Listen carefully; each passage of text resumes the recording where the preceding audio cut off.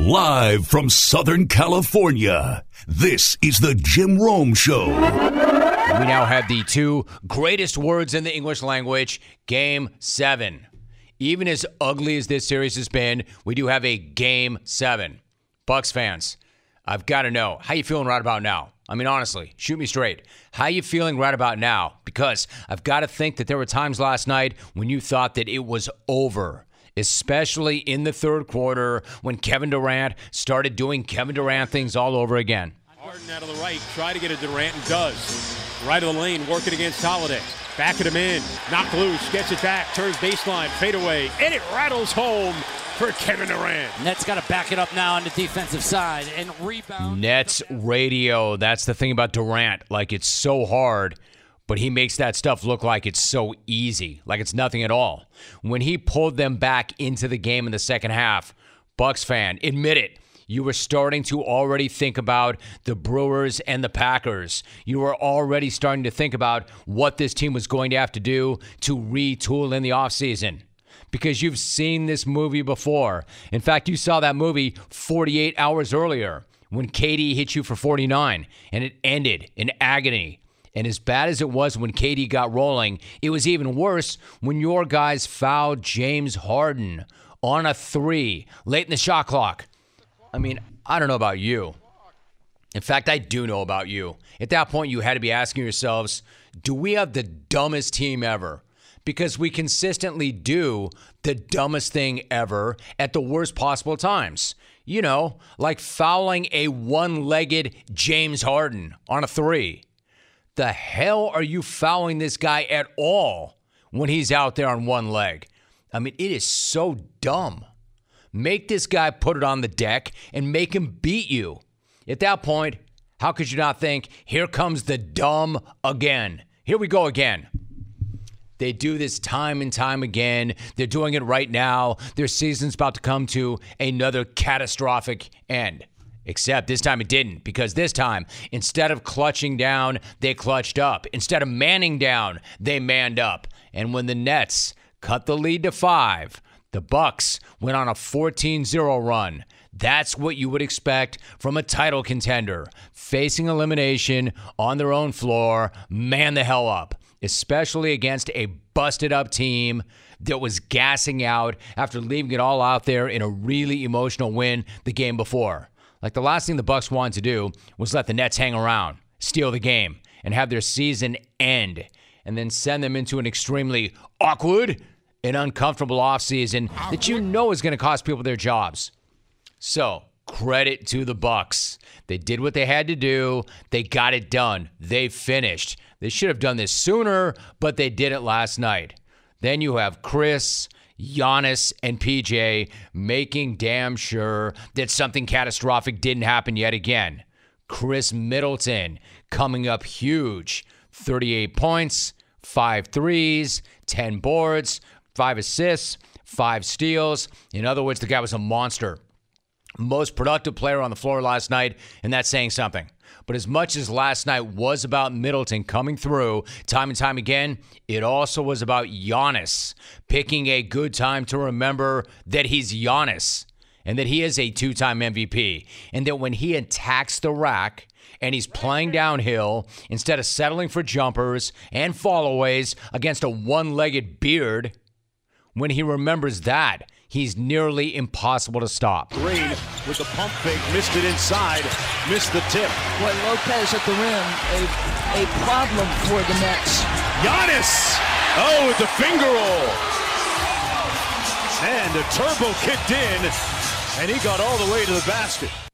Again, I'm not sure what took him so long to remember that that's what he has to do, but luckily he figured that out. Better late than never. Man, attack the basket. Attack the basket. Go right at them. Play downhill. Don't settle. PJ Tucker, you never have to worry about. He was getting it started on defense. And I'll get back to PJ in a second. But check out the defense to offense transition right here from the Bucks. Giannis picks up Durant on the switch. Nice time. Green got ripped underneath. Tough night for Jeff Green. Giannis in transition. Through the contact. Count it! That's what I'm saying. Not just the block from Tucker. It's that Giannis took it strong to the bucket, ran right over Joe Harris, and he finished. Giannis, and he had more. Connaughton catch and shoot three. Halfway down and out. Antetokounmpo. Oh! Flex on him, Giannis!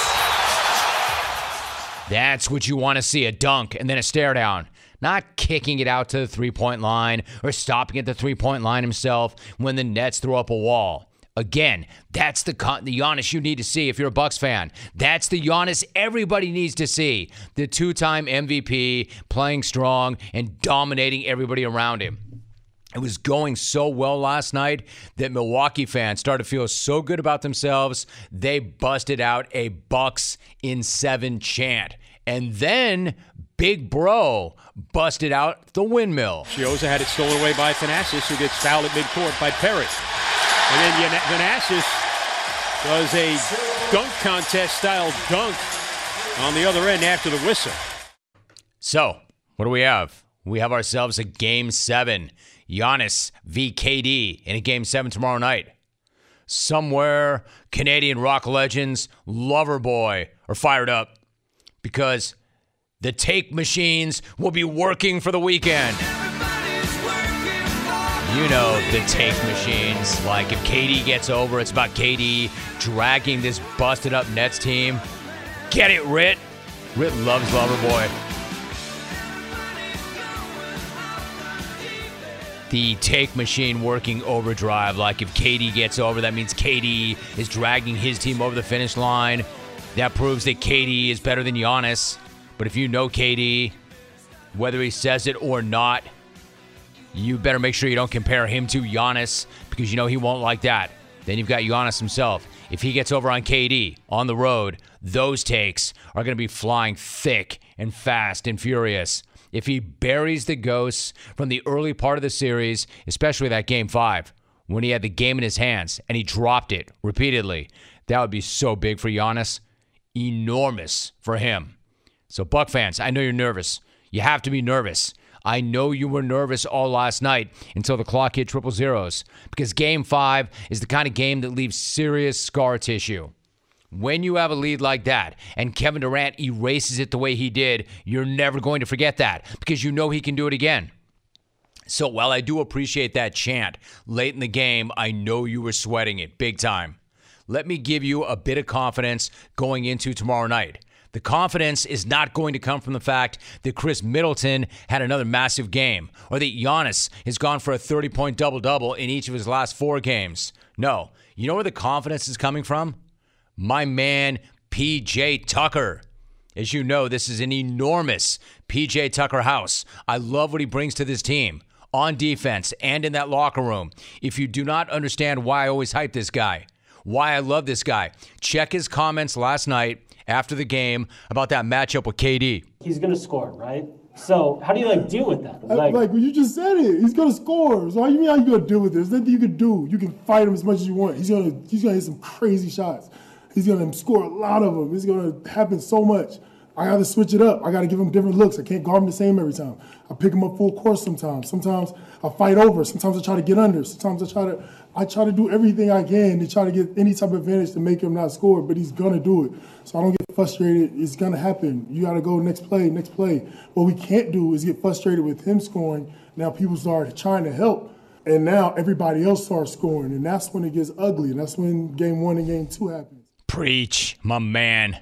I wish he could bottle that stuff. I'd pay so much money for that stuff. And he was only getting started. You're known for your talking, not trash talking, but talking a lot. But what can you say to Durant? Nothing, right? You can't say, oh, I got you on that turnover or anything. You just let it go, We actually right? talk about that all the time. Like the one I thought he walked. I was like, did you walk? I was like, I got you to walk. He was like, nah, I stepped through. I said, yeah, but your left foot moved. Like we're having real conversations. People see us fight, but they don't know we talk about regular stuff too. He's like, stop fighting with Blake. You're gonna get thrown out, and then we can't play. I'm like, yeah, you're right. My bad. That's actually pretty cool. Durant telling PJ to stop fighting with Blake Griffin because, quote, you're going to get thrown out and then you can't play. I mean, pretty damn cool because most guys in that situation want PJ to get tossed because he makes things difficult on the player. But Durant doesn't want that because he loves the battle with PJ as much as PJ loves that battle with Durant. I could play PJ's entire media availability because it was that good, but let me leave you with one final thing from him. It's the playoffs, man. Like, I don't know what people think. Like, we dream about this our whole lives. Like, I dream about being in the playoffs, guarding the best player in the world. Like, that's like, this is what, like, I'll die out there. Like, I'm living my dream. I'm not backing down from nothing. I'm fighting for every inch. Like, I don't understand. Everybody's like, oh, like all this little stuff. Like, me and Kevin fight every year. Like, I've guarded him every year in the playoffs. Golden State, Oklahoma City, it doesn't matter. Every regular season, playoffs, I love guarding him. I enjoy it. He's the best scorer I've ever seen in my life. I told Rick Barnes on his visit when he was a junior in high school, he's going to be the best player I've ever seen in my life. He killed us. Like, I knew this. He's an 11th grader. Like, this is like, I don't understand people. Like, that's my brother. We compete. We fight every game. We're going to fight again, Game 7. That is a part of it. So it's all the other stuff is just stuff. My man, all this other stuff is just stuff. It's like nobody understands. Nobody gets it. Everybody's trying to get into this guy about, man, you hate that guy, don't you? What's it like to go up against that guy? And he's like, what's it like to go up against that guy? It's the best thing ever. This is what I'm here for. This is what I've worked my entire life for. This is what I've been dreaming about my entire life. I'm exactly where I want to be. In the playoffs, in a Game 7, going up against the best in the world, a guy that I knew was going to be the best in the world when I saw him in 11th grade. What are y'all doing out here, man? This is the best. This is what I mean when I wish I could play his entire media availability. This is why I love PJ Tucker and love getting him on the show and have not been able to do it nearly enough. I love this guy. Quote, I'll die out there. I'm living my dream. I'm not backing down from nothing. I'm fighting for every inch. Game 7, tomorrow night. Man, let's do this. I love PJ. Oh, and back to Chris Middleton. I have not seen a Middleton that ruthless since, well, okay, how about this? That notable caller, Jeff in Middleton. Does that name ring a bell? Remember when that dude came out of nowhere and dropped this on this show? I'm HIV, bruh, and you Irv. I'll end your career, homie. That's who you dealing with now, lamb chop. You believe that? This is a metaphor for your business's journey. Sometimes it feels like you're going 100 miles an hour, barely keeping up. But to cruise through challenges, you need someone who's right there with you. That's what Dell Technologies advisors do. They have the tech advice you need to get past whatever's in front of you and get to where you want to go. For advice on solutions like XPS 13 laptops powered by Intel Evo platform, call an advisor today at 877-ASK-DELL. Friend of the program. If there's a big event, he is at it, and we run him down, and this is no different. Rex, good to have you back. How are you, Rex? I've got to be honest with you. Your audience is fascinating to me because when you tweet that Rex is going to be on the show, like everyone throws like 12 Rexes at you, like, oh, no, you should have this Rex on the show. And I had no idea. I'm like, oh, wow, I didn't know that guy was a Rex. Like, that's amazing to me. Dude, is this just now becoming news to you? This has been a thing for a long, long time. They love you, and they love it. I'm Rex 7. I own it. Like, there's still people in my neighborhood that call me Rex 7. It was just, man, like this is a serious competition. I need to up my game. Nah, dude, you're right where you need to be. Rex number 7. They cannot take that from you. That's exactly where you want to be. All right, so, and part of the reason for that is you're always in the right place at the right time with great content, and Rex number 7's got a good ring to it. One of the big stories, Rex number 7, with U.S. Open is always how the course is set up. So let me start right there. What do you make of the course setup? How did it look, and how did it play yesterday in your mind? This one's pretty straightforward. Like we talk every U.S. Open, and it's always different. We're talking about different venues. We're talking about places that we normally don't go. We're talking about marrying some cool spots. This one we come to every year, and I think I have to hand it to the USGA. When they set this one up, they decide not to get too tricky. I mean, they're going to grow the rough up. The green's going to be a little bit firmer and a little bit faster. But other than that, it's what we get in February at the Farmers Insurance Open, and I think there's a level of appreciation that the field has for this golf course that when they show up, they know exactly what they have to do. There's nothing tricky about it. Rex Hoggard joining us. So, Rex, what about the fact that, as an example, this is the final year and the final U.S. Open with Mike Davis as CEO of the USGA. He's always in the news around the U.S. Open. So what do you think his legacy is going to be, especially when it comes to graduated rough and the punishment for players who get into the rough? I wrote that legacy story earlier this week, and I always find it fascinating because you know this better than I do. We don't get to write our own story. Like, we don't get to control our own narrative more times than not, and certainly that's the case when it comes to Mike. And you brought up graduated rough. I think that was the one thing that everyone seemed to go back to, and it was also the idea of short par fours, which really hadn't been a thing, at least at U.S. Open venues in the past, and maybe going to a little bit different U.S. Open venues, thinking about Erin Hills and Chambers Bay. And the one thing that kept coming up is people talking about how he was such a forward thinker, and he wanted to experiment. He wanted to do new things. And let's face it, the USGA is not an organization that likes to embrace new and different. This is all about tradition. So I think his legacy is going to be sort of trying to break the mold, trying to get this organization to look forward and embrace some things that maybe previous generations didn't. And when you look at what Bryson DeChambeau and Brooks Koepka and Rory McIlroy and the rest of these are doing for the game, I think Mike was completely on board with that. We're talking to Rex Hoggard. In fact, I want to follow you up on that and ask you about those guys in a minute, but I want to talk one more thing or mention one more thing about Davis. He was talking earlier this week about Tiger Woods and his win at Torrey in 2008. He said that he received a phone call from Mark Steinberg, Tiger's agent, before the tournament started. What did Steinberg tell him? That was fascinating to me because we all know now in retrospect, I mean, that was, it's such an iconic moment in sports and such an iconic moment for Tiger. But we didn't know how badly he was hurt at the time. It was after the fact. We knew that he was struggling with a knee injury. We didn't know his leg was broken and that he was dealing with all kinds of other physical issues. But Mark Steinberg, Tiger's agent, called Mike about a week before the championship, and they were considering this pairing that included world number 1, 2, and 3, which was Tiger, Phil Mickelson, and Adam Scott at the time. And Mark explained to him, look, he's broken his leg. We're not exactly sure if he's going to play. I wanted to give you a heads up. Please don't tell anyone.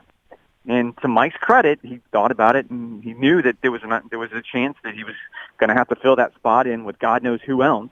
And he went ahead and went with Tiger, and I think that's all kind of the lore of the week, that we're still learning things all these years later about how bad it was and all of the things that Tiger went to. And it was such an iconic moment. They actually put a plaque by 18 this week, which I think is a really cool thing. So I was going to say, Rex, I would imagine you've got a lot of thoughts and memories when you think about that week, but when you look back, what do you remember most about that win for Tiger?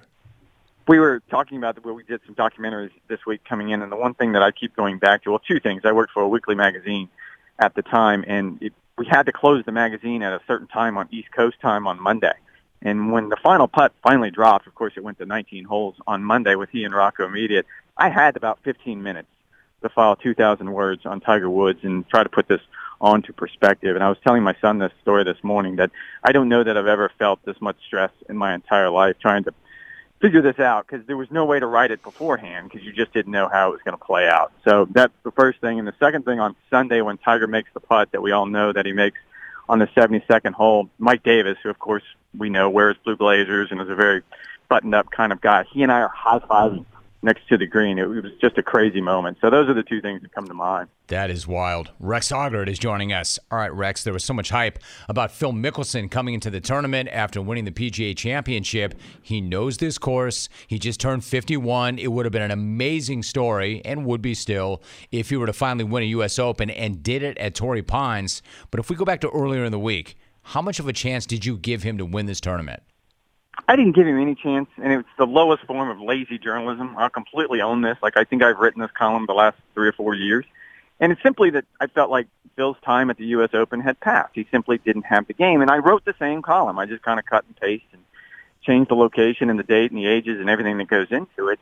And this is despite the fact that he did what he did at the PGA Championship a few weeks ago, which was wildly impressive, and I think it's just going to be a defining moment in his career. But as many things as we can point to this particular story here at Torrey Pines, the home course, everything that goes into it, I can point to just as many things, if not more, of why it's not going to happen. I mean, Phil has not played this golf course well at all since Reece Jones redesigned it in 2001. He has a sort of a conflicted relationship with Torrey Pines after the North Course redesign, which he wanted to do, but some bureaucratic red tape kept him from doing. He's moving out of Southern California. He's moving to South Florida. So I think all of these things I mean, his relationship with Torrey Pines is just complicated is probably the best way to put it. Right. So to that point, Rex, this thing about the home course, but the complicated relationship, is he really then the hometown guy that everybody likes to portray him as? I don't think so, because he admitted it early in the week. He had to spend the last week or so just trying to learn the golf course, and this is after playing it all those years, but he just didn't really ever take the time to try to get that home course knowledge back. If I was going to pick a hometown guy, it'd be Xander Schauffele. I think he is the one guy that's probably played here more than Phil has in recent years and understands it better. Is it his time? Where do you come out on Xander right now and the way he's playing? I certainly think it's going to be his time eventually, and I don't know why this would be any different, because I don't think it's amazing to me. He's very soft-spoken, and he's a very underrated quote when it comes to the media, but I think there's a level of confidence that sort of doesn't recognize what he hasn't accomplished in his career. And by that, when he talks, you would think that he's won 4 or 5 majors. There is no lack of confidence when he talks about his ability to contend here or anywhere else, and he's done it time and time again. So, yeah, I can see him definitely holding the trophy. I love this guy, frankly, myself. We're talking to Rex Hoggard. Rex, what about one more thought about Lefty? He had a tough first round yesterday, which included some distractions from cell phones in the gallery. Like, how did he look to you in the way he played and the way he carried himself out there? I wrote that story about it, and it was specifically on 13, the par 5, which he bogeyed in. There were some distractions. I was out there walking with him, and there were some cell phones that were going off, and we're sort of getting back into that as we welcome more and more fans back onto the golf course. But I think, to my point earlier, I think this was more of just a frustration about the golf course. He doesn't like what Breece Jones did to 13. He felt like he took a very good par 5 and made it probably a par 5 that's not nearly as interesting or as entertaining.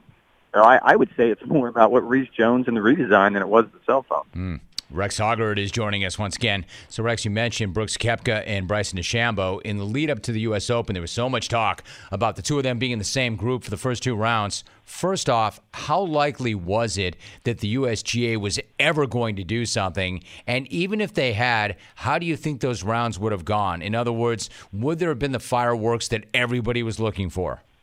It would have been fine. I mean, I think it's a little comical because you and I both know that 2 guys that don't get along working in the same office are original. Like, that happens in every line of work that we know of, just not in sports. So I don't know that this was completely that interesting, other than the fact that those 2 just seem to be a little bit more willing to talk about it, at least publicly, than maybe in other situations. And the USGA did consider pairing them together, and it kind of goes along the lines, you go back to 2008. I mean, pairing 1, 2, and 3 in the world at the time was a little forward-thinking, and the idea was they were going to pair the last 3 U.S. Open champions, which would include those 2, and Gary Woodland. And I thought Woodland said it best. He goes, I would have loved it. He goes, I would have actually egged him on, trying to get him to fight a little bit, because it's good for golf. Like, look, it's not probably what the PGA Tour would love to get eyeballs out, but I mean, Gary brought it up that Brooks Koepka has been all over the news the last 2 weeks, and he hasn't even played an event. And so if you're going to grow the game, if you're going to get more people interested, this is probably a pretty good way. Oh, I think it's great. I personally love it myself. Like, how do you see it playing out when Brooks and Bryson are on the same Ryder Cup team? What about that dynamic? They can keep them apart, and it will be interesting. I think Steve Stricher's probably got more in his hands than he wants in that particular situation, because you also have to factor in that Patrick Reed probably isn't the best person for the team right now after what happened at the President's Cup at Royal Melbourne a few years ago, and, of course, what happened between he and Jordan Spieth about not being paired together. So Steve's got his hands full, but I always think it's a little entertaining that when we get to the Ryder Cup, everyone talks about how well the European team gets along. That's not true. They have plenty of guys that don't like each other. Padraig Harrington and Sergio Garcia never really liked each other. They were just able to figure it out that 1 week every 2 years. And I'm sure the U.S. can probably do the same thing, but it is something that Steve's going to have to be cognizant of. Rex Hoggard is breaking down a lot of stuff for us. A couple of more moments with him. Rex, from a golf standpoint, what about Brooks? How did he look to you yesterday?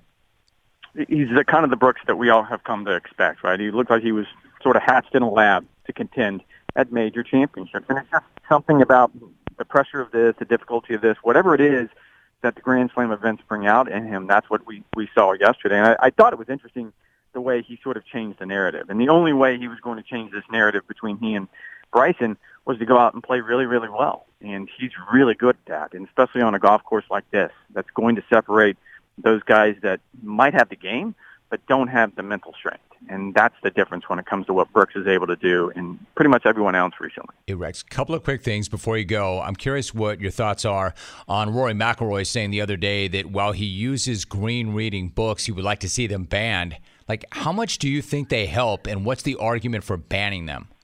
I totally agree with Rory. The argument for banning it is reading greens is an art. It's an art form. It's something that you're learned. It's something that you're gifted with. And these books, not only do they slow down play, I think that's the first thing, but for those guys that do kind of have that ability, it does seem like it mitigates it. And I would say that the vast majority of tour players agree with Rory on this one.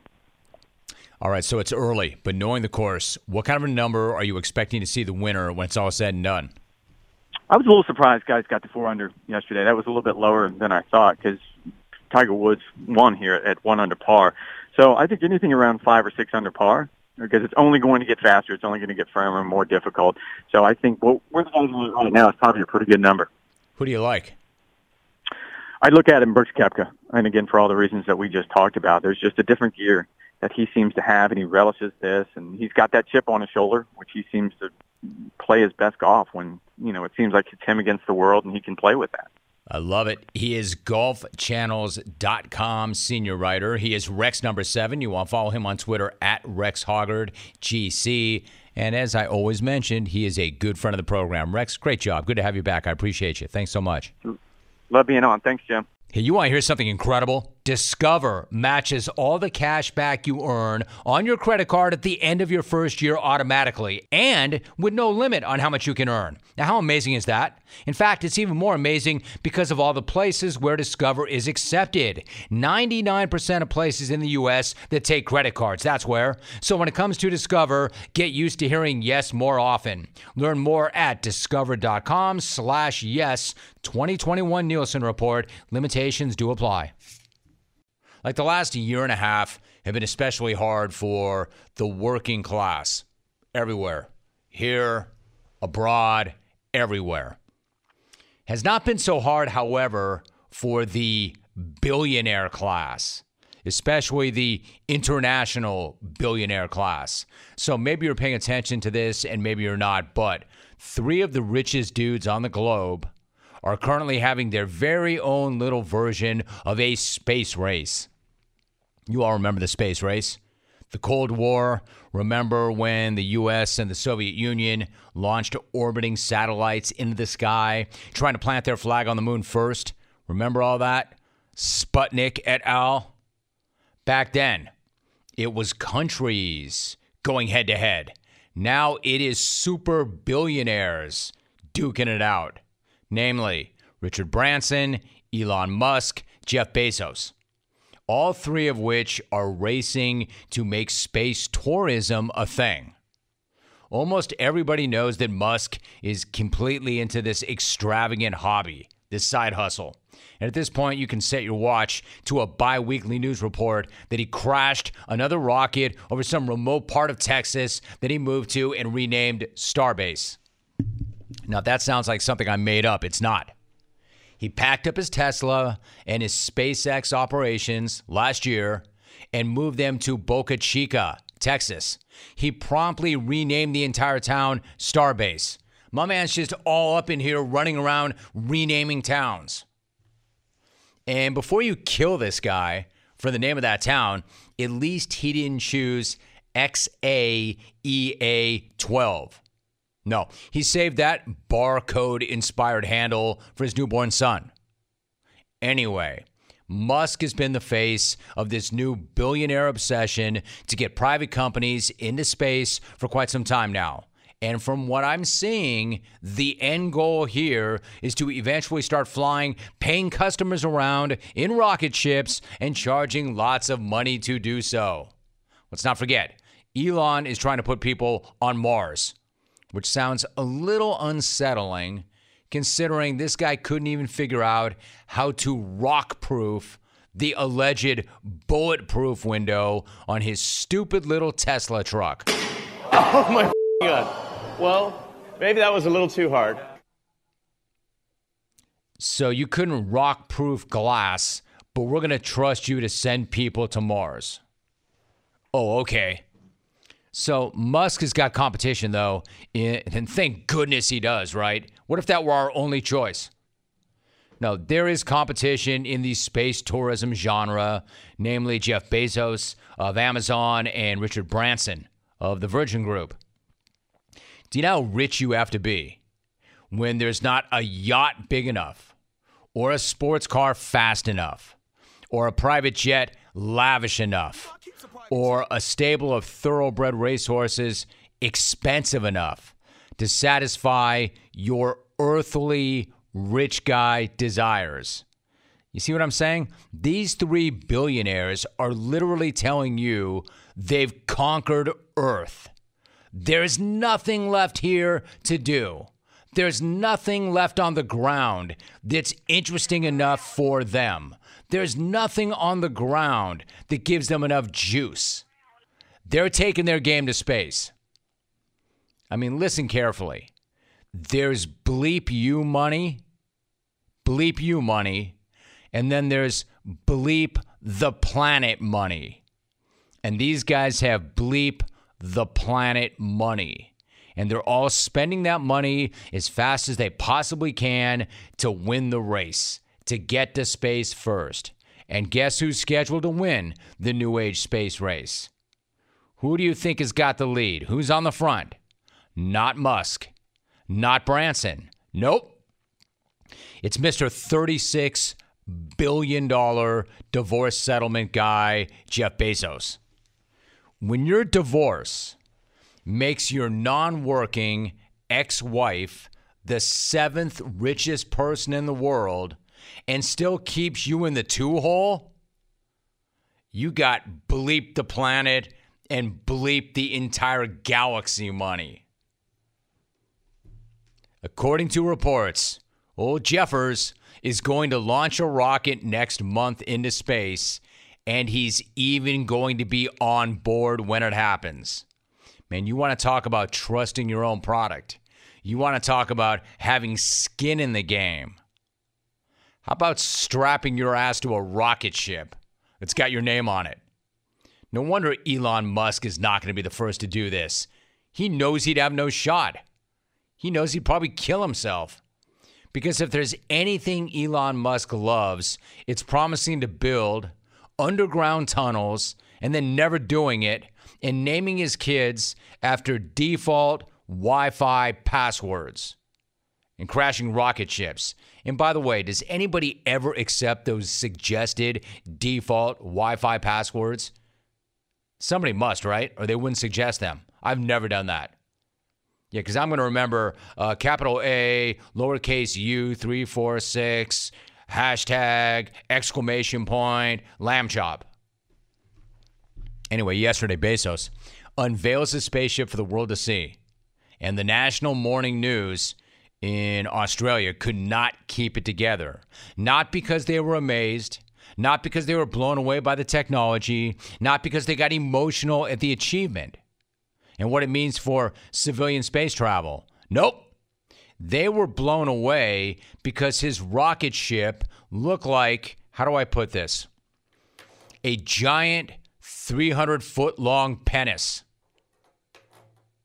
I understand that this is not a visual medium, but their reaction will tell you everything you need to know about what was going through their head when they saw that rocket ship.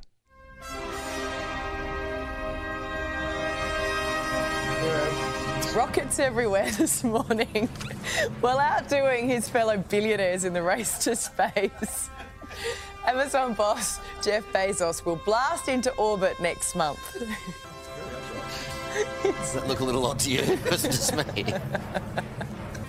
Joining us now for more is US correspondent Alison Petrowski. Ali, the Bezos flight will officially kick off the company's space tourism business. Yeah, that's right, Carl. Good morning to you, Carl. Good morning to you, Ali. Launch of the interesting shaped rocket, thanks for pointing that out, Carl, will happen on July 20 out of remote West Texas next month. Way to hold it together, journos. I guess they brought back Beav and Butthead for some morning show in Australia. Quote, does that look a little odd to you, or is it just me? Does that look a little odd to you? It's just me. Quote, launch of the interesting shaped rocket will happen next month. Launch of the interesting shaped rocket, thanks for pointing that out, Carl, will happen on July 20 out of remote I don't know. West Given this Texas guy's next commitment month. and this guy's passion and the amount of money and time he has spent on this, I'm not exactly sure that's how you want a reveal of this magnitude to go down. The world is laughing at Bezos because he just pulled the tablecloth off a 300-foot hog rocket. Now, I am no space engineer. Maybe that thing needs to look like the world's most gigantic penis in order to work properly. Maybe there's something aerodynamic about that. I don't know. I mean, I'm being responsible. Notice I'm not. Regardless, when you unveil something like that, I don't think that the response that you're looking for is uncontrollable laughing. Then again, you are about to climb into a phallic object the length of a football field. Who designed that thing? Greg Norman? I don't know. There's a reason why this guy's the richest guy in the world, because he's one of the smartest guys in the world, and maybe he wanted it that way. You can't put it past the second richest guy in the world to want to win the space race in a giant rocket dong. Maybe there's some symbolism there. And it's a whole lot more aerodynamic than a middle finger. Anyway, let's just hope that this thing launches and lands safely and successfully, because I don't want anything bad to happen to anybody on the SS 300-foot penis. Here's to Elon Musk looking up at the sky next month and seeing a 300-foot hog piloted by his arch rival flying above his head. As Elon just can't even get off the ground. Can't even drive a car without a window getting shattered. Here's to Elon picking up a rock and throwing it right through the bulletproof window of his Tesla truck. Oh, my God. Or better yet, you know what he's going to do. Maybe that was a little too hard. Yeah, or maybe it was just a little too poorly constructed. You know what this guy's going to do? He's going to show up at the launch of Bezos' gigantic rocket penis and start throwing rocks at that thing. Anyway, super rich and too much time on your hands, dudes. Knock yourselves out. Personally, this is just me personally, I have zero interest in going to space. I like it just fine down here. Maybe I'm a sorry sack. Maybe I'm not a risk taker. But right about now, to me, I consider northern Wisconsin the great frontier. I'm just trying to get there. Knock yourselves out, super rich dudes. Bleep the galaxy money. Hey, clones, what do we want when we are craving protein or we need more energy? Not bars or sugary snacks, not even energy drinks, no. You know what we want? Beef. Pure and simple. So where's the beef? It's in a package of Old Trapper beef jerky. Old Trapper is not your old man's jerky. Shriveled, dry, tasteless.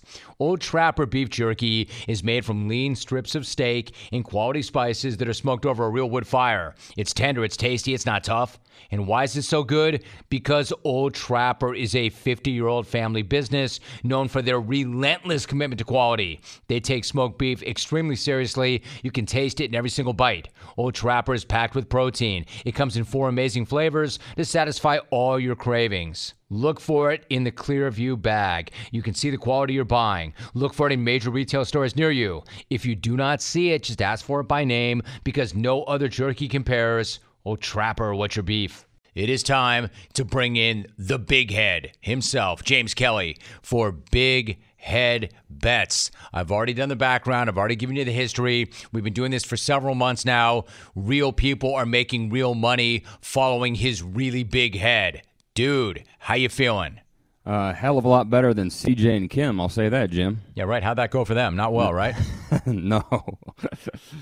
I'm feeling great, man. Feeling great. We're on a little bit of a heater right here. All right, so let me ask you In fact, I can answer your question. Check that, my question. I know you feel good, dude. Given all of the ones you hit on last week, in fact, I think you pretty much hit on everything last week. You're feeling really good about you. That's clear. But how confident are you heading into this weekend before we get to the individual matchups? Man, this big head couldn't swell any bigger, Jim. I'm pretty confident, but I will say we are bottlenecking a little bit with the NBA here. I can't cherry pick like I usually do and get that free money, so we're getting a little tighter here. All right, so what does that mean that we're bottlenecking with the NBA? Well, we don't back down from making any bet on the air. I mean, we'll take any game as they are, but usually a lot of the times I could pick what I like and then just make my money that way. So we're taking the games that are on tonight. You have to. What can you do? There is your bottleneck. All right, let's start with the Hawks and Sixers. Game 6 in the ATL. Hawks looking to finish head. Bottom line, Game 5 was a catastrophe for the Sixers. Actually, Game 4 was a catastrophe as well. They had enormous leads in both games. They came from ahead to choke away both. They should be done. They should be waiting for the winner of Brooklyn-Milwaukee. Instead, they're down 3-2. They're facing elimination. They're in the ATL. What is your number? How are you playing this one? The number is -3 for Philly, and I agree on all the above. The Sixers even being in the situation, Jim, is bad. That's not what they brought Doc Rivers in. And not only did they blow back-to-back games, that fourth quarter by Atlanta in Game 5, it was the second highest scoring fourth quarter in playoff history by any team. That's embarrassing with the personnel Philly has. So now, a year ago, there's no shot in hell I'd take Philly in this spot. They'd fold, but tonight I am going to hit Philly and minus that 3 points. They are the more talented team. And Doc, he has to win a big game. It's been a minute now since he's done that, and he has to finish a series he's supposed to win. Also, Atlanta as a home favorite is the second best covered in the NBA behind the Suns, but as a home underdog, Jim, they are nearly 20% worse, covering only 53% of their games, and Philly isn't bad in this spot as an away favorite. Joel does need help. I'd expect Tobias Harris to be much better. When he scores in single digits like he did in Game 5, he usually bounces back with a big game, and the Sixers usually win. So, Tom, the bookie in the back row, mark it down, -3 Phillies at Atlanta. Dude, did you just hit the new guy with a Tom the bookie in the back row? Man, listen, Jim Rome is all in on sports gambling, and he hired a bookie on staff. You hired my guy, Tom the bookie. There it is. I am all in. And how committed am I? So committed that I hired a bookie. I see you, bookie. If it's not, maybe it's me, big head, but it seems like you took some passive-aggressive runs at Doc. Does Doc need to prove something to you? Yes, Doc needs to prove something. I mean, the Clippers lost last year. You know, we blamed, or a lot of people blamed Kawhi and PG-13, rightfully so. But Doc, I mean, come on now. It's been a minute since he's won a big series. I can't even remember the last big series he won. Maybe San Antonio back in the day, but it's been a long time.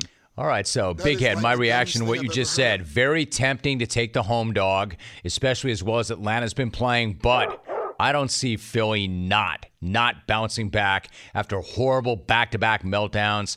I'm with you on this. I think Joel shows up. I think Tobias Harris gives him help. I think you're right. Sixers -3. We're on the same page there. Nice. All right, Clippers, Jazz, full disclosure. It's hard for me to trust the Clippers even with Kawhi Leonard. So there was no way that I was going to trust them or Pandemic P without Kawhi on the road against Utah in Game 5. Even though the Jazz were banged up, so you know what I did? Without talking to you, I hammered the money line in that game with the Jazz. And Playoff P shows up, and he hammers me and everybody else who went against him. Question is, can he do it again? Kevin Durant was not able to put together back-to-back legendary performances. Do we really expect Paul George to do so? Are you willing to take a chance on him and the Clippers as home dogs? How are you playing this? So I think Paul is capable of playing big again. I'm just not sure the dudes around him can play that big again. And I'm going to go with the urgent Utah team here in another urgent play. I'll take the Jazz -1 here in L.A. Look, Utah is in a similar situation, Jim, as Milwaukee, I feel. Yes, they are busted up a bit more, but they may never get another better look at winning the entire thing than they have right now. They can't lose this series. They have to capitalize on this whole thing. I mean, if they don't, they are kind of switching narratives with the Clippers, it seems a bit, who can't finish. I mean, they blew a 3-1 lead against Denver a year ago. I will say, though, the Jazz haven't been great at covering away from Utah this season. They only hit on 50% of their away games against the spread. But lately, as an away favorite, the Jazz are playing well. They have covered their last 4 in this spot.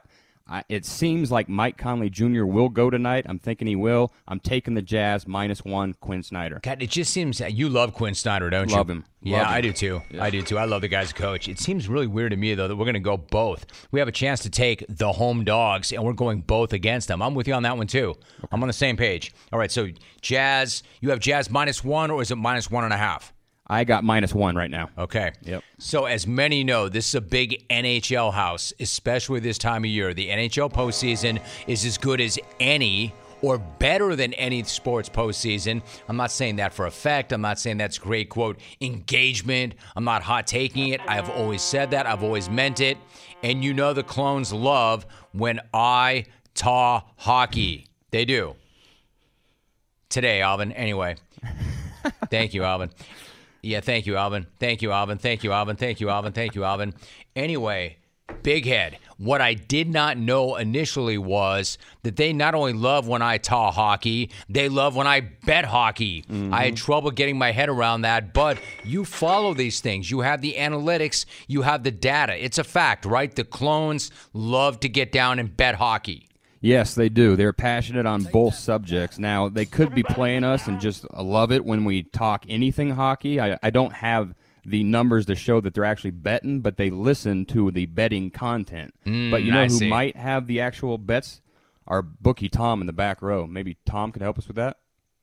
Dude, is that really your bookie? That is my bookie. I swear, it looks exactly like him. Okay, there you go. So what this is a huge Vegas Golden Knights house. Has been since the very second they dropped the first puck on that ice. Game 3 tonight, Head. The Canadians ripped the home ice back by shocking the Golden Knights in their house. Are you looking for Vegas to turn the tables on them tonight?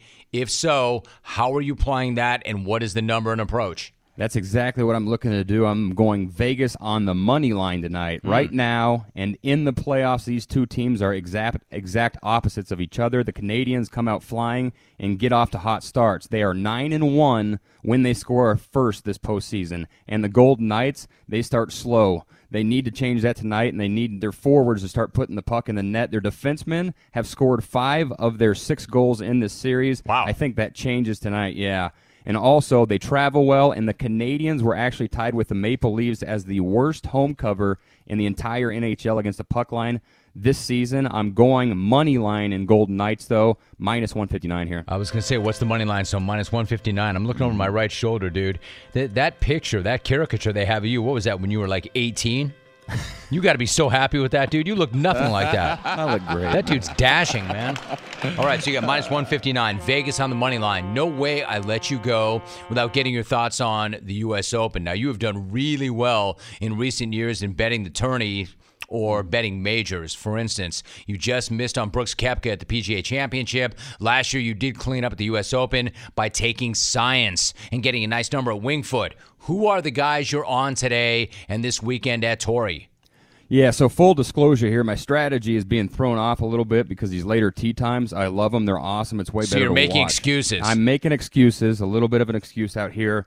So it's not the best possible situation to be in, but you know what? I gamble. That's what I do. And as tempted as I am to take Dick Bland, the current leader, I'm not going to do that. I'm going to go Johnny Rahm +700 to get his first major. He's playing great. He's out a good start today. I'm going to go him +700. I'm going to go Xander. I was tempted to go Brooks. With his history at the course, I'm just not going to go there. I'm going to go Xander +1,000 to try to get his first major here, too. So one of these two guys, that's my bet, is for one of these guys to get their first major. I actually love both those picks. I love John Rahm at +700. I love Xander at +1,000. I know he's going to get it at some time, at some point. If not this week, then he will. What's the number on Brooks right now? He's around that 600 back and forth. He's probably the favorite right now with Rahm's probably second, third hole right there. But you can get Brooks for around 550, 600 right now. All right, so we are looking to get paid. What are your NBA numbers compared to your NFL numbers when your NFL numbers were like a sizzling 64%? NBA numbers are better. I mean, we've been on a roll the last 6 weeks here with the NBA games. It started in the regular season, and even this playoffs, especially after last week, man, we've been on fire on NBA. All right, so you and I are all about this. I'm all about being in the gambling space, so much so that I hired a bookie and I put him in the back row. Right. If they jumped in late, run it back one more time. Who do you have, and how are we getting down? Yeah, and Tom, could you please write down this real quick so I don't have to call you after the show? I got Philly -3, the Jazz -1, Golden Knights on the money line, and for the U.S. Open, I'm going to go with Johnny Rahm and Xander. Rahm at +700 and Xander +1,000. When did he become Johnny to you? I don't know. Kind of liked it. All right. Yeah. So here's the thing. I want to say, for the record, like, I'm not just doing this for content. I've already put my money down. I also hit the Sixers -3. I hit the Jazz -1. I hit the Golden Knights on the money line myself. I have not hit golf yet because, frankly, the site that I'm on is not offering that, or I can't figure it out. Every once in a while, man, some of these sites, like you and I have multiple sites, and you and I are not on the same sites because the site that you're on, I don't want to mention it, blocked me because we have an issue. We have a dispute. So I haven't hit it yet. I'm in several different locations, so I might have access to a site or two more than you do, Jim. Sorry. How many? I'd say 3, 4, 5. All right, that's probably about 3, 4, 5 more than I have. Now, I've got 2 or 3. All right, we'll see how it goes. Listen, Head, have an amazing weekend. Let's get paid. We already got down. Let's win some money, yo. Hell yes. Thanks, Jim. Good job, Head.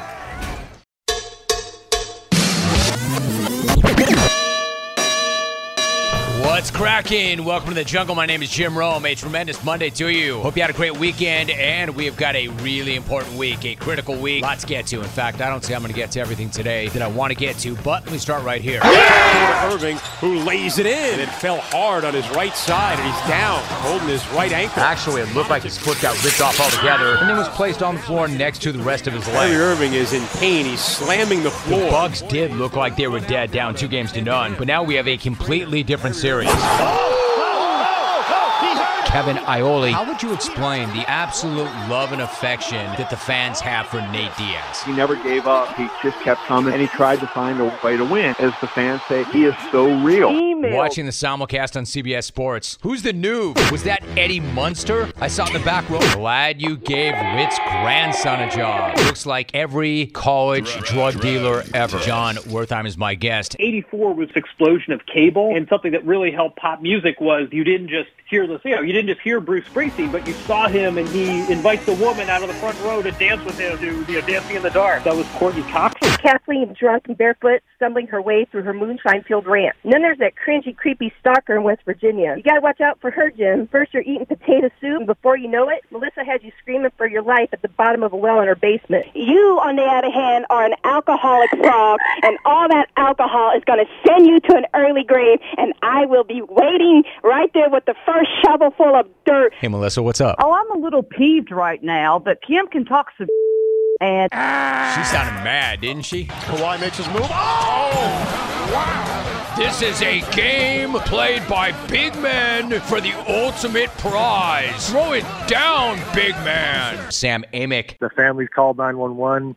And I'm sitting there going, wait a minute, guys, what are we doing here? Like, it's a sprained ankle. They gave me the Ethan Hunt Mission Impossible experience. They put me on a big cable, dangled me out of the forest for like 3 miles. The commissioner has got a hammer, and he's not afraid to swing it. Rob Manfred is coming in hot. You cheat, you get wrecked. Namely, a paid vacation. What? An all-expense paid trip to Cabo. Didn't want any of that. Stephanie Epstein joining us. Some guys have it on the inside of their belt buckle, so if you see them kind of adjusting the tuck on their jersey a lot, sometimes they're going to sticky stuff. One guy who keeps it in his mouth, which sounds just foul to me. Well, Burrows looks like he's sick. In fact, I'm pretty sure he is. The only thing worse than throwing up is throwing up in front of people. You can't swallow all of that acid, which is forcing its way up your esophagus and out your mouth. I lost my wallet today, Ernie. You still carry a wallet? I have not been a wallet guy for years. I've got so much bleeping money in my bleeping rubber band, I can't hear you. you? Yo, OG, you're old school. You got a rubber band. I'm like, right, because I don't want to be a dope with a wallet. He took down the biggest roach we have ever seen in these parts. Alvin's got gigantic roach antennas, I should say, up on his wall. This roach is like, hey, yo, you want some of this, bitch? I got this. Man's game, roach. Finds Durant, working right, pull up three, good! Okay. When we look back on Game 5 of Bucks Nets, you're probably going to remember one thing. Kevin, Wayne, Durant, Kevin, Austin Hooper joining me for a few more moments. All right, now is the time. Like, are we pretenders or contenders? So this is the fun part. This is the beginning. I dictate how I want my balls to be rubbed up. Right, it's my bleeping game. I dictate. You ask any pitcher, they would tell you that about their baseballs. My balls. Fry beef was with rock snacks without any beef. Vegetarian rock snacks? What are we doing here? Throw chopper beef turkey. Looks good. We're talking to Logan Ryan. I feel like I'm one of those, like J. Cole said in the song, the middle child, where I feel like I'm kind of an old soul. You know, now I'm in year 9 NFL. I see these guys coming out, and I feel like they feel they're entitled. They feel like they want it right away. They want to transfer. They don't want to go through it the hard way. Bradley, you might want to switch up your average. Sucking on a stove that looks like a jumbo-sized Nathan's dog that Joey Chestnut deep-throats every year like he's on Pornhub. Will, you obviously know the show. As I walk out the door today, please Frisbee toss me one of those golden magnums, brother. Come on. Come on. Let's just hope that this thing launches safely and successfully, because I don't want anything bad to happen to anybody on the SS 300-foot pass. Hot, sloppy game, bitch. RSV me. So, like, Left tells his lady, no, seriously, I'm fully... Hired a bookie on staff. You hired my guy, Tom the Bookie. Borderline non-basketball. Borderline erotic. 30 pieces of pizza. Don't smoke, don't drink, don't porn. Bedroom prowess of a 20-year-old. Ask Vic and no cans only. How many times have you run into Kilt Guy? Manure chocolate fountain. Having a beef with Nitsa? Wrong. Wow. Did I hear that you guys actually met Rich Ackerman? That's who you dealing with now, lamb chop. Good night now. The Reds are at San Diego tonight at 7 p.m. Pacific time. Eric Hosmer is my guest. Eric, it's great to have you back on. How are you? I'm doing good, Romy. Good to talk to you again, man. Dude, so good to talk to you, Eric. Great to have you back. So let me ask you, you're coming off that win yesterday, and it had so many moments in it. But before we get to that, can you tell me, Eric, what's it been like playing in front of the fans? Not only the fans, but the first sellout at Petco Park since 2019. What did it feel like to have the fans and the energy in that crowd once again? Yeah, it felt great. It's it seems like that's been kind of a build-up process from going to no fans at all to limited capacity. And each homestand we got back, it went from 30% to 40%, and then finally had maximum capacity last night. And the energy was incredible there last night. I think the fans have been ready to come out and watch this team for a long time now, ever since the 2020 season started. And I think they got to let out all that excitement last night in a great game, first time in front of full capacity. That's a great explanation. Eric Hosmer joining us. Now, you had a 2-0 lead going into the ninth, but the Reds scored 4 in the top. I mean, a blown save can be pretty deflating, but it didn't seem to deflate you guys. Manny Machado leads off the top in the ninth with a walk, and then you come up with 1 out. What was your approach to that at bat?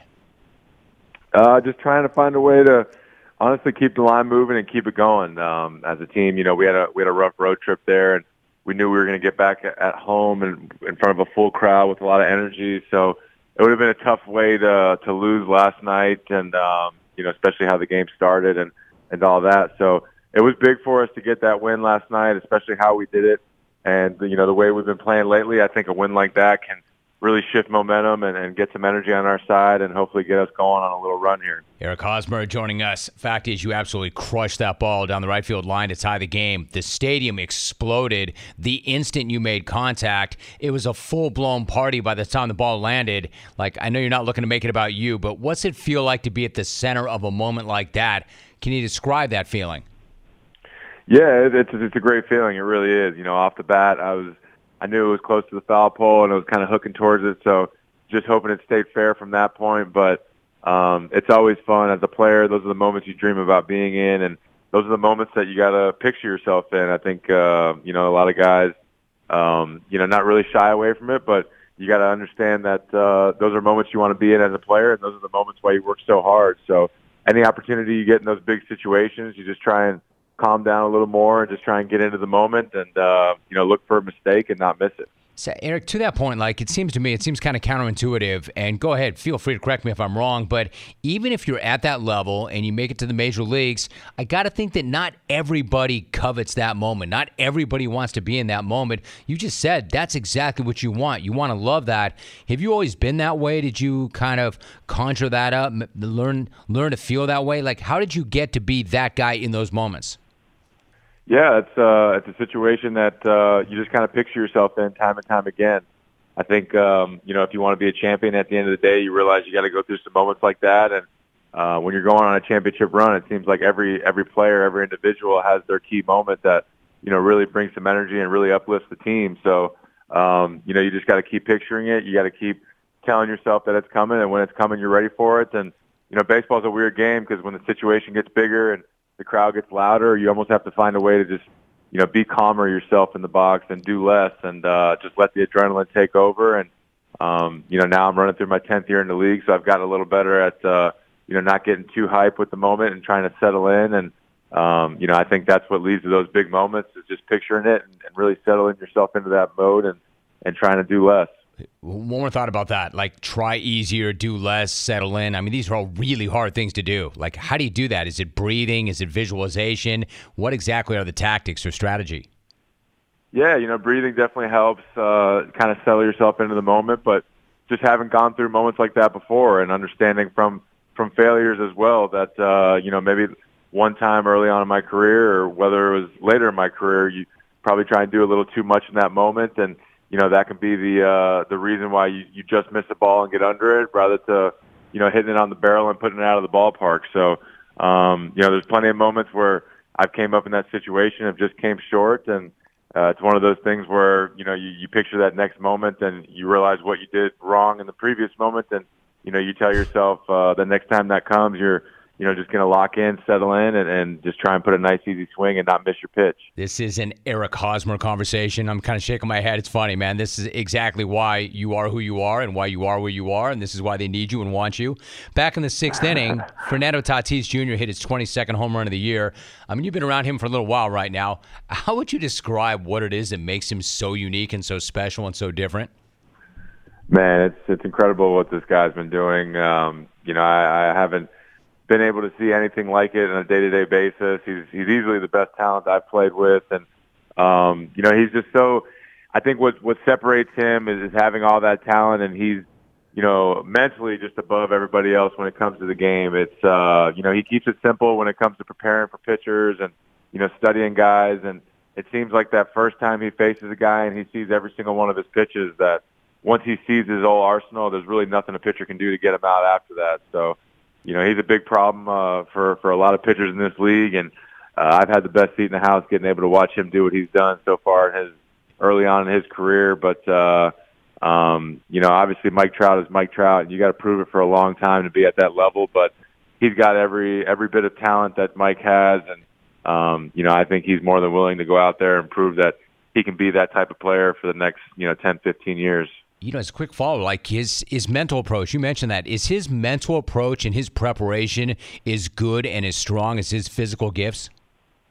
Yeah, it's definitely beyond his years. He obviously grew up in a big league clubhouse, but, I remember his rookie year, day one, when he broke camp with the team. We got to San Diego, and opening day we had a day game, and, he was there at 9 o'clock in the morning working on his body in the weight room and getting everything ready for the big game. So, he's above and beyond his years. He really is, and he's a better teammate than he is player, which is hard to believe because he's a fantastic player. But he's going to be the reason why we're going to do good things here in San Diego and why we're going to win a championship here. Because when your best player is leading by example and leading in the clubhouse as well, that usually leads to pretty special things. Eric Hosmer joining us. You didn't say if we win a championship. I think you just said when we win a championship. Am I right? Absolutely, man. That's the goal. That's been the goal here for a long time, and we feel like we got the pieces to do it.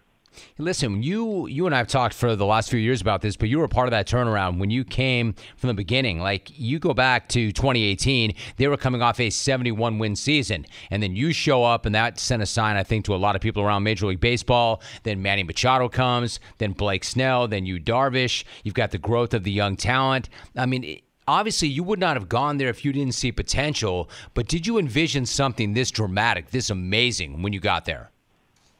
Yeah, definitely not this amazing, this dramatic, like you're saying. I think, I realized the talent that we had in the farm system here, and I realized it could be a special group of guys. But, some of those other guys you mentioned that have joined in, as far as Snell and Darvish and Manny, and, those are guys I never envisioned that would be over here. And, that team I was on in 2015 was a special team, a special group. And, this team here in San Diego, as far as talent goes, is every bit as good as that group. And, we're starting to mesh and come together just like that 2015 team in Kansas City did. And I think games like last night is a great example of just, really having the momentum the whole entire game and having the lead. And then right there in the ninth inning, it gets kind of swiped from you. And we didn't back down as a team. We still fought and, came out with a victory. And I think it's wins like that that really show that characteristics of a good team. And I think that's where, teams know we're going to be a problem because we're going to play a full 9 innings and give you everything we got. Eric Hosmer joining me for another moment or so. So there's been so much talk before the season and then throughout it about the rivalry with the Dodgers. I was talking about this, Eric. I live between San Diego and L.A. I grew up in Los Angeles. I worked in San Diego. I've seen this thing firsthand for decades. I'm curious, as somebody who's down the middle of it, how do you view that? Are they just another team, or is there a little something extra, and is there that rivalry? They're certainly just not another team. They're the world champions of last year. They've been kind of running the division here for a long time. So, we understand we got to go through them to get to where they want to be. And we welcome that challenge. We understand that they're a great team and they're getting better and better throughout the years. And that's kind of the standard of what you want to be if you want to be a world championship or world champion. And, we certainly feel like we line up good against those guys. And we've had a good, exciting first couple series against those guys. But, really our whole division you can't sleep on. San Francisco's playing unbelievable, and every time you look up at the scoreboard, it seems like they're up by 4 or 5 runs, and they've been playing great baseball. So, we understand that we're going to have to be consistent in the way we play. We're going to have to be consistent the rest of the summer all the way throughout this 162-game grind, and, we'll see what happens when we look up. But, our division is certainly loaded, and the Dodgers are right there, and the Giants as well. So it's going to be tough to keep up with those guys, but that's what you want to do when you want to win a division. So we got to continue to play our game consistently throughout the summer and then hopefully throughout the end of this season. Right, so one last thought. You mentioned the grind. You were second in the majors in terms of games started from 2015 to 2019. Then you had that crazy season last year where it was an all-out sprint. What's it like then been adjusting back to a 162-game season? Yeah, it's definitely been an adjustment. It's, I think you get so used to the 162-game grind, and then you switch it up last year with a 60-game sprint, and you're back to the 162-game grind now. And, it was so different last year because really your start dictated a lot of your season. If you got off to a bad start, it'd be really hard to turn it around and vice versa. But, now for this 162-game season, you just realize it's not a sprint, it's a marathon, and, you got to be steady. You got to be steady throughout the whole year. And it definitely has its differences, but I think everyone's slowly starting to settle back into that 162-game grind. And it's funny, because I think a couple weeks ago, whenever we reached the 60-game mark, everyone kind of looked around and was like, man, that was a full season last year, and just kind of laughed and really didn't feel real that can be possible. But I think everyone's definitely adjusted back to this 162-game grind and this marathon that we all love. That is wild. That really is kind of funny and weird and surreal, man. And you guys are something else. He is a World Series champion, an All-Star, a 4-time Gold Glove winner, a Silver Slugger winner, a WBC champ, and right in the middle of something absolutely incredible in San Diego. Eric, I really appreciate you. It'd been a minute or two. So good to have you back on the show. Thanks for doing that, Eric. No doubt, Romy. Always good to talk to you, man. Be well. Good night.